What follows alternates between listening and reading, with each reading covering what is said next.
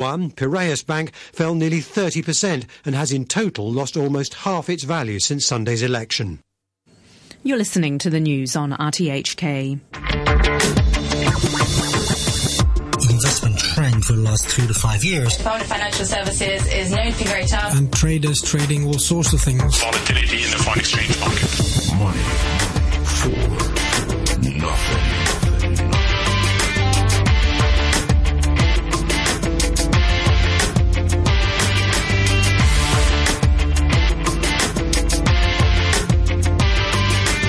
Good morning and welcome back to Money for Nothing with me, Renita Malhotra Hora.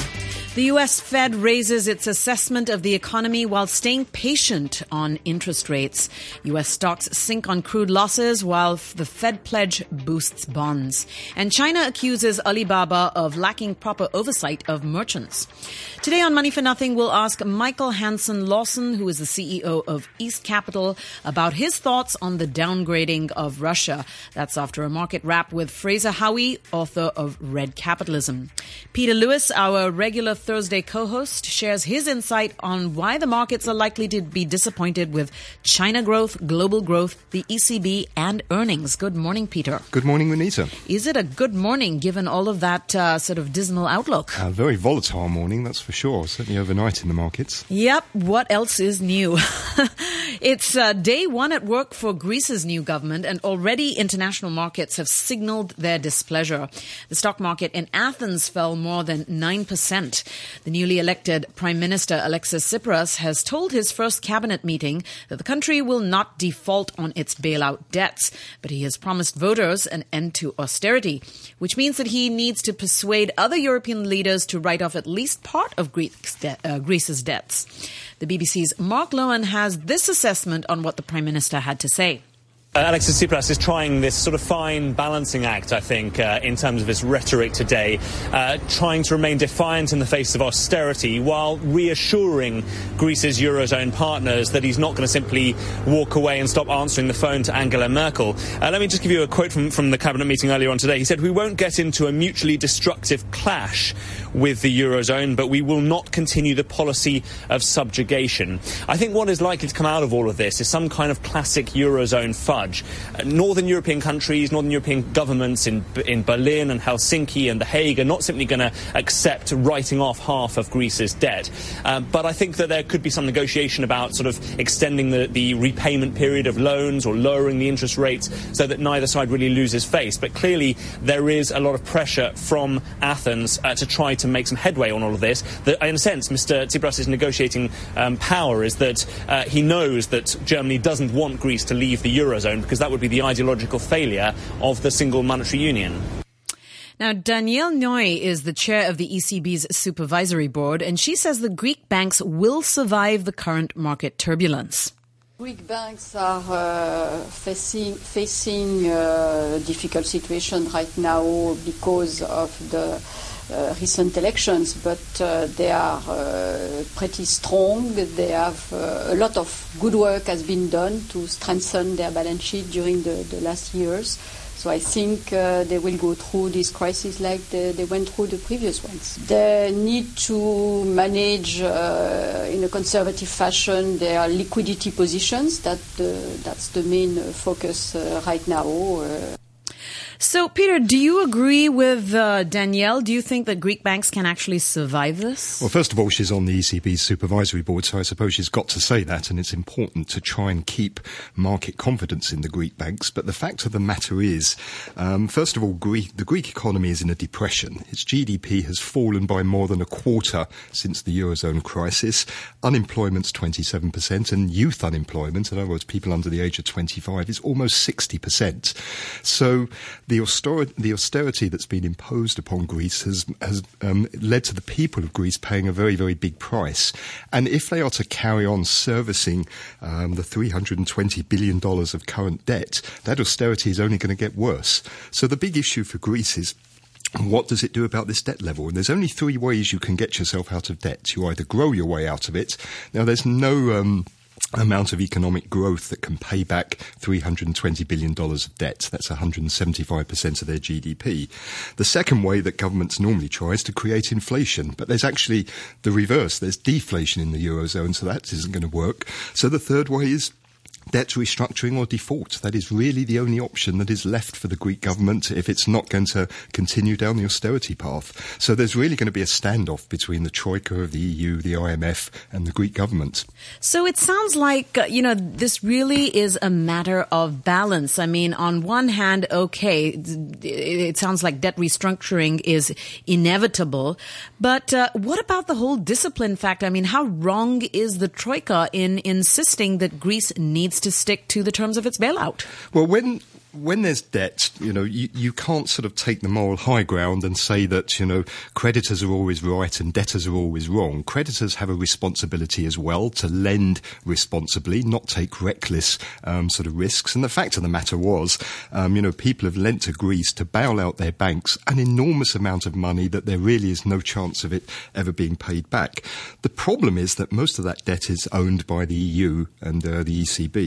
So if it is forgiven, it's actually the taxpayers of other countries that have to bear that. So if you take Germany, for example, their share of that debt is about 2.2% of their GDP, which in effect is borne by German taxpayers. In Portugal's case, a smaller country, it's even higher. It's about 3.2% of GDP.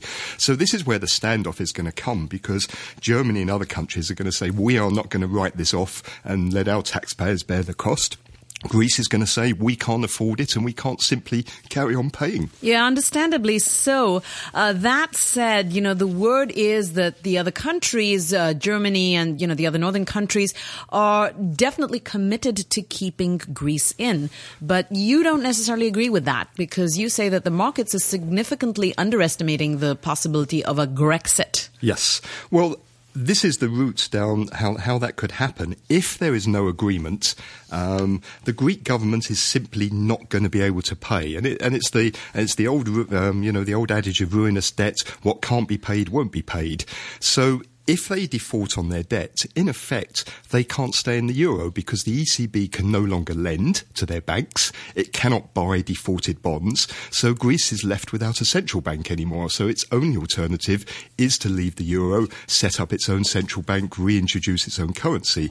Now, that would be disastrous for Greece, but maybe the Greek government may say, the alternative is going to be even worse for us. So it won't be good for Greece, and it won't be good for the euro either. Okay, so I guess the big question is, does this situation stay contained in Europe, or does it make its way across the Atlantic? So far, Wall Street has not been overly affected by what's happening in Greece. It's been more affected by other things.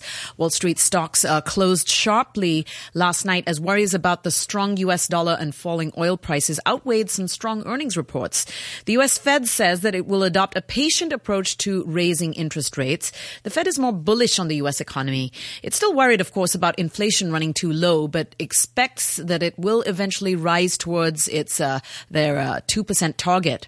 And the Fed is now factoring in international circumstances and financial markets. Here's Bloomberg's Washington correspondent Peter Cook with the details on the Fed statement today.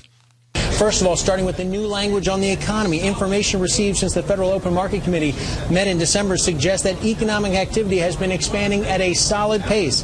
Labor market conditions have improved further with strong job gains and a lower unemployment rate. Some of the new language here on inflation.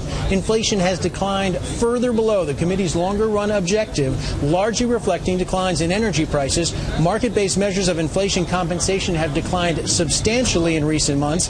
Survey-based measures of longer-term inflation expectations have remained stable. They go on in the statement to say that inflation is anticipated to decline further in the near term, but the committee expects inflation to rise gradually toward 2% over the medium term as the labor market improves further and transitory effects of lower energy prices and other factors dissipate. The committee continues to monitor inflation developments closely, and again, as they factor in everything they're looking at as they decide on interest rates, their assessment will take into account a wide range of information, including measures of labor market economic conditions, indicators of inflation pressures and inflation expectations, and new language here, readings on financial and international developments. Based on its current assessment, the committee judges that it can be patient in beginning to normalize the stance of monetary policy, repeating that key line from the December meeting, also dropping the previous language about considerable time as expected. So John Herman is a director of U.S. interest rate strategy at Mitsubishi UFJ Securities, and he says that the core inflation could actually go lower. What's going to be interesting going forward, the Fed's acknowledging that oil is this big drag on headline inflation. We all know it. We've built it all in. We've got negative inflation in the next 3 or 4 months, that kind of thing. But what's going to be a little bit critical is what's the trajectory for core inflation. So we actually think there's a chance that core inflation sort of grinds lower over the next 6 to 8 months, more consistently below this 1.5% growth rate. So you kind of drift away from their 2% target. Wages, we're going to have to watch wages closely, even on Friday's number on the ECI index. So just watching all these things. And I think, we owned a forecast for a long time that this unemployment rate would come down super fast. Over 55% of the decline is due to structural problems in the labor market. So the Fed really can't be happy with all these kind of things. And it calls into question, where is this NAIRU number? Maybe it's in the 4% reading with unemployment, not really the 5.3% the Fed thinks. Investors were clearly disappointed. The Dow lost 1% to finish at 17,191. The S&P 500 slumped 1.4% to 2,002, while the Nasdaq fell 0.9% to 4,638. And in company news, Apple shares rose the most in 9 months as the technology giant basked in the approval of the market after unveiling a gargantuan profits yesterday. Its stock rose almost 8% to just above $117. Billionaire Carl Icahn is one of Apple's biggest shareholders. He remains bullish. He says that the share is still undervalued, but he's raising his target price from its current level at $203. But he didn't say what he was raising it to. And quarterly profit at Facebook jumped by a third to $696 million. The social networking giant said that revenue in the final quarter of last year hit $3.85 billion as the number of active monthly users increased 13% to nearly 1.4 billion. It said it performed well on smartphones and tablets, and the 3-month period was also the first quarter in which Facebook took in more than $3 billion overall from ads, about 2/3 of that coming from mobile advertising. Rosenblatt Securities' Martin Pikkonen discusses the key metrics. All of those numbers are good, obviously in terms of the mobile advertising number and although they don't provide an outlook, I still have a strong outlook for this year because I think those numbers trend forward. The one key metric that I look at, and you sort of touching on it, is daily to monthly active users, which they do report both on a total basis and mobile specific, and that was for mobile specific about 63%. So in other words, close to 2/3 of people that touch it monthly are also doing something on it daily from a mobile device, and that's all key to usage and engagement and stickiness and all of those things that you want to see and I think are sustainable into this year. All right, let's bring in our guest this morning, who is Fraser Howey. He joins us from Singapore, and he is the author of Red Capitalism. Good morning, Fraser. Good morning. Fraser, thanks for joining us on Money for Nothing. One of the news headlines today, the Alibaba Group Executive Director Jack Ma is expected to face some tough questions when his company unveils its quarterly earnings. That's because a government regulator criticized the e-commerce giant for offering fake goods on its online marketplaces and for lax internal controls. Now, Alibaba has really been the talk of the town for quite a while, since its IPO last year. This kind of thing, sort of fake goods and lax internal controls, was this inevitable? I think it was. China is associated with fake goods and has been for a very long time. I think, this specific report the publication of it has been delayed somewhat, and actually a lot of the evidence or work was done a number of months ago in the middle of last year. So we know that China's full of fake goods. Alibaba has thousands, if not millions, of merchants. It's how on earth can they effectively police this? And I'm sure they're taking measures to try and improve that, and there have been certain clampdowns in China on fake goods. But IP property protection and fake goods are just rife in China. It's going to be a never-ending problem for Alibaba. And I'm sure if I was an investor, I'd be somewhat annoyed that why didn't I know about this before the IPO? and why am I only finding out about this report a few weeks afterwards? And why has the Chinese government left it this late to release that report? As you rightly say, this was known about and was investigated before the IPO. Are they trying to send out a message here to Jack Ma and Alibaba, do you think? Is this a sort of a targeting now of Alibaba? I think it is to some extent. You know, the Chinese government obviously has kept Alibaba close. It's a private company. It's obviously not a state-owned company, but it very much knows where the rules are in China. And I think this is the Chinese. They let it go public and they give it all the fanfare, and Jack Ma becomes a flavor of the month and whatever. And yet at the same time, then they pull on the leash and they say, no, we're the boss here. And they are sending a message to Alibaba to improve its game, as it were, but also just to show that the government holds all the power in China. And do they want to try and increase competition? Because, you know, Alibaba really thrashes all the competition out of sight. Is the government trying to sort of even the playing field a little bit here? I don't know if that's necessarily true. I think it's more a case of just trying to keep the existing players in line. You have just literally a handful of dominant players in China in a lot of these sort of internet spaces. It's hard to see how you develop competition in that space when you've already got such dominant players. It's very hard to see how Alibaba gets challenged in its particular space. It's more a case of keeping it in line.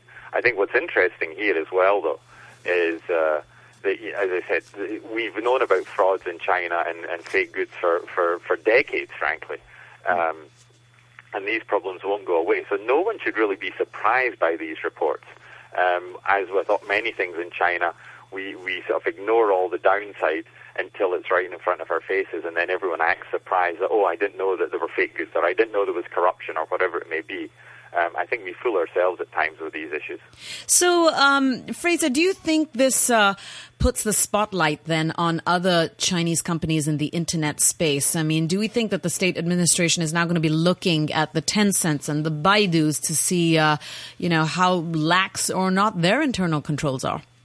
No, I certainly think that. I don't think that would be surprising at all to see that. We know that there's a continual clampdown on on internet censorship and anything they deem inappropriate in China. I think it wouldn't be surprising if we see that in other areas for internet controls, whether it be fake goods, whether it be content providers, whatever. This is a continuing campaign, and clearly under Xi Jinping, he clearly is trying to clean house. I don't think he's ultimately going to be successful, but there's lots of places to clean in China because it's a pretty murky environment in the business field and certainly on the internet. So, I'm certain other firms will be targeted as well. So why do you say, he's not going to be successful? Ultimately because I believe that a lot of the corruption and the fake goods is a systematic problem, and I don't see that he's bringing in anything to go and basically improve the system of accountability or openness and transparency in China. I think that's the problem, that you can... the corruption is everywhere. It's rife throughout society. So finding examples of corruption and penalizing individuals or even companies is relatively straightforward. But how do you improve the overall, transparency and accountability in China? That's much harder, and I don't see that happening. All right. Well, Fraser, thank you so much for joining us this morning on Money for Nothing. That is Fraser Howey. He is the author of Red Capitalism, and he joins us from Singapore. The Nikkei is down 115 points to 1,680. Australia's ASX index is down 0.25% to 5,503. And Seoul's Kospi down 0.5% this morning to 1,950. In currencies, €1 will buy you 1.12 US dollars. The US dollar is currently trading at 117 yen, and the pound sterling is worth 11 Hong Kong dollars and 73 cents. The road is not for text messaging, nor for social networking. And of course, not for mobile games. Drivers should always be on the alert. Those who use mobile phones or tablets while driving are risking their lives. For safety's sake, keep your hands on the steering wheel and your eyes on the road. No distractions. Drivers should pay attention to the road ahead. One man has the strength of 100 bear. His sweat is a Pilsner beer. When you caught him, out fly a swarm of bees. President Vladimir. He hate gay like he secretly gay. He don't give shits on Ukraine. He throw you in jail if girls sing in mass, and he definitely is not gay. Speak to dog with his mind. Go to sleep on his foe. President Vladimir. Yeah, tuneful melody this morning in honor of our next segment and our next guest. Russia's first junk bond rating in a decade continues to push the nation's bonds lower, and stocks decline as the threat of fresh sanctions over the conflict in Ukraine and an oil price slump batter its economy. The question is, where is all of this heading? Peter, what are your thoughts? Well, there's a few worrying things there. I mean, we're starting to see the ruble once again head to sort of record lows. We've had the S&P sort of downgrade, and then last night the Russian government announced it was going to set up a bad bank, a $35 billion bad bank, which in effect is going to buy some of the assets off of the existing banks, and it's going to put 1 trillion rubles into the banking system to recapitalise it. 300 of that has already gone into one bank, VEB. So it does sound like that. The sanctions are cutting off a number of key state companies and public companies from financing, and it's having a big effect. What about the companies that are not public? What about the corporates?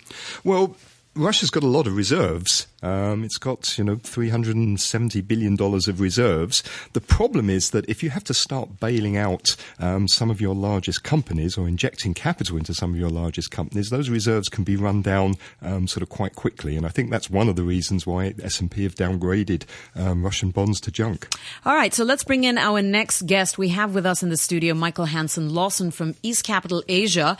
He's a specialist in Russia and Eastern European markets. Good morning, Michael. Morning, Reading. So, Michael, give us your thoughts. What effect will this S&P downgrade have on Russia's financial position and on its markets?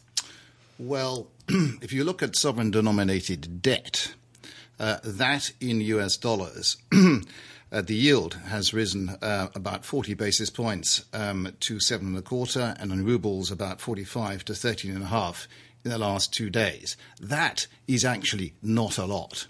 And one of the reasons is that this move of the downgrade by the S&P was actually very heavily flagged beforehand. So what happened was in the second half of last year, external debt owed by Russian sovereigns and more important corporates was paid down by a whopping 132%, which is 18% of all debt. Now, that would partly account for the weakness of the ruble, but also, as Peter said, foreign exchange reserves are 370 billion plus. So Russia's still on a pretty firm footing as far as that's concerned. And during 2014, we saw a lot of Russian citizens converting rubles to foreign currency. We saw corporates doing the same thing, which was sort of fueling the currency devaluation. Is that still continuing, or has the Russian government now been able to halt that capital flight? Well, capital flight was estimated at $150 billion last year. The estimates for this year seem to be around 60. Now, it apparently a lot of Russian citizens were buying physical, real assets towards the end of last year, apartments and cars and so on, rather than foreign exchange. Corporates have been encouraged to convert dollars or euros to rubles. And, of course, the central bank raised rates from 9.5% to 17% at the end of last year to encourage deposits in rubles.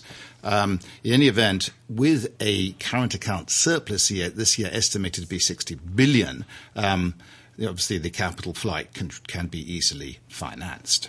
And how is the plunging oil price affecting Russia's energy sector? Because this is a big part of its economy, isn't it? And what's that going to do? Presumably reduce the profitability and make it a bit more difficult to service their debt? Well, the energy sector is lucky in the sense that it has revenues in dollars but costs in rubles.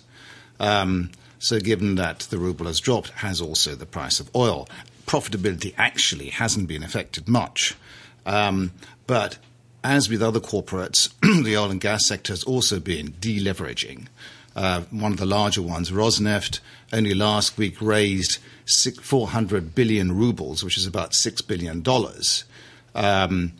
for 6 years at 11.9%. So, Michael, Barclays and Goldman Sachs have just announced that they're expecting the price of oil to drop significantly further, maybe even to the $30 range.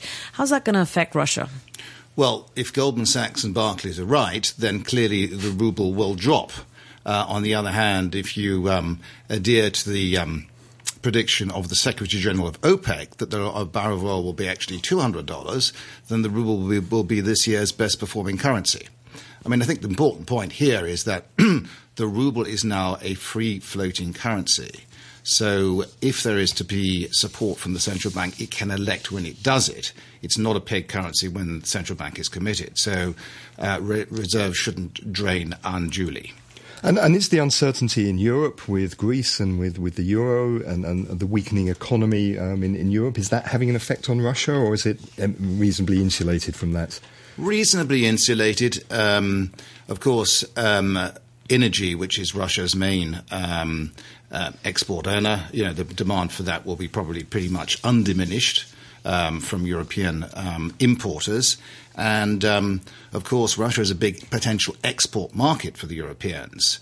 So as the European economy weakens, one would expect that the pressure would be quite intense for these sanctions not to be continued in July. All right. Well, thank you so much for joining us this morning. That is Michael Hansen-Lawson, and he is the CEO of East Capital. A quick look at the numbers before we depart. The Nikkei is down 133 points to 17,662. Australia's ASX index up 0.1% to 5,521, and Seoul's Kospi down 0.5% to 1,952. Peter, parting thoughts for the morning? Well, watch the central banks. There is a global currency war going on of competitive devaluation. So in January alone, 9 central banks have now cut interest rates, most of them by surprise. Denmark did it twice in 1 week, in fact. And there's almost a race to the bottom now. Almost every currency in the world is declining against the US dollar. And the only one that hasn't so far to any significant extent is the RMB. So what does the People's Bank of China do when currencies around it in some of its biggest export markets are falling and making its exports quite uncompetitive? Yeah, that really is the big question. Will it follow the herd, or is this an opportunity to be different? All right, Peter, thank you so much for joining us this morning. That is Peter Lewis of Peter Lewis Consulting. He is our regular Thursday co-host, and you can certainly send him questions by posting a comment to our Facebook page, which is facebook.com/Money for Nothing on RTHK Radio 3. And I'm Renita Malhotra Hora, wrapping up for Money for Nothing this morning. A quick look at the weather forecast. Today will be mainly cloudy with sunny periods during the day. The temperature right now is 15 degrees Celsius and the relative humidity is 83%. And here's the news with Sam Butler. The family of a Jordanian fighter pilot held hostage by the Islamic State group is intensifying its pressure on the government of Jordan to do what it can to save his life. In a video on Tuesday, IS threatened to kill the pilot and a Japanese journalist, Kenji Goto, within 24 hours unless Jordan released an Iraqi female jihadist. Jordan has offered to release her. However, the pilot's father says the Jordanian government isn't doing enough to save his son. I suggest that the people of Jordan put pressure on their government to protect the lives of their sons. Otherwise, it will be their own king who will be responsible for killing them because of his own stubbornness. You have to realise that Murat will not be the last soldier or Jordanian citizen who will be sacrificed. Meanwhile, the Japanese government is analysing a new voice recording purportedly from hostage Kenji Goto. In it, he says the Jordanian pilot will be killed unless Jordan releases the female jihadist prisoner by sunset tonight. The message hasn't been verified. Israel's Prime Minister Benjamin Netanyahu says those responsible for a deadly attack on an Israeli military convoy will pay the full price. 2 Israeli soldiers died and 7 were wounded in a rocket strike near Israel's border with Lebanon. It's thought to have been a response to an Israeli attack on Hezbollah and Iranian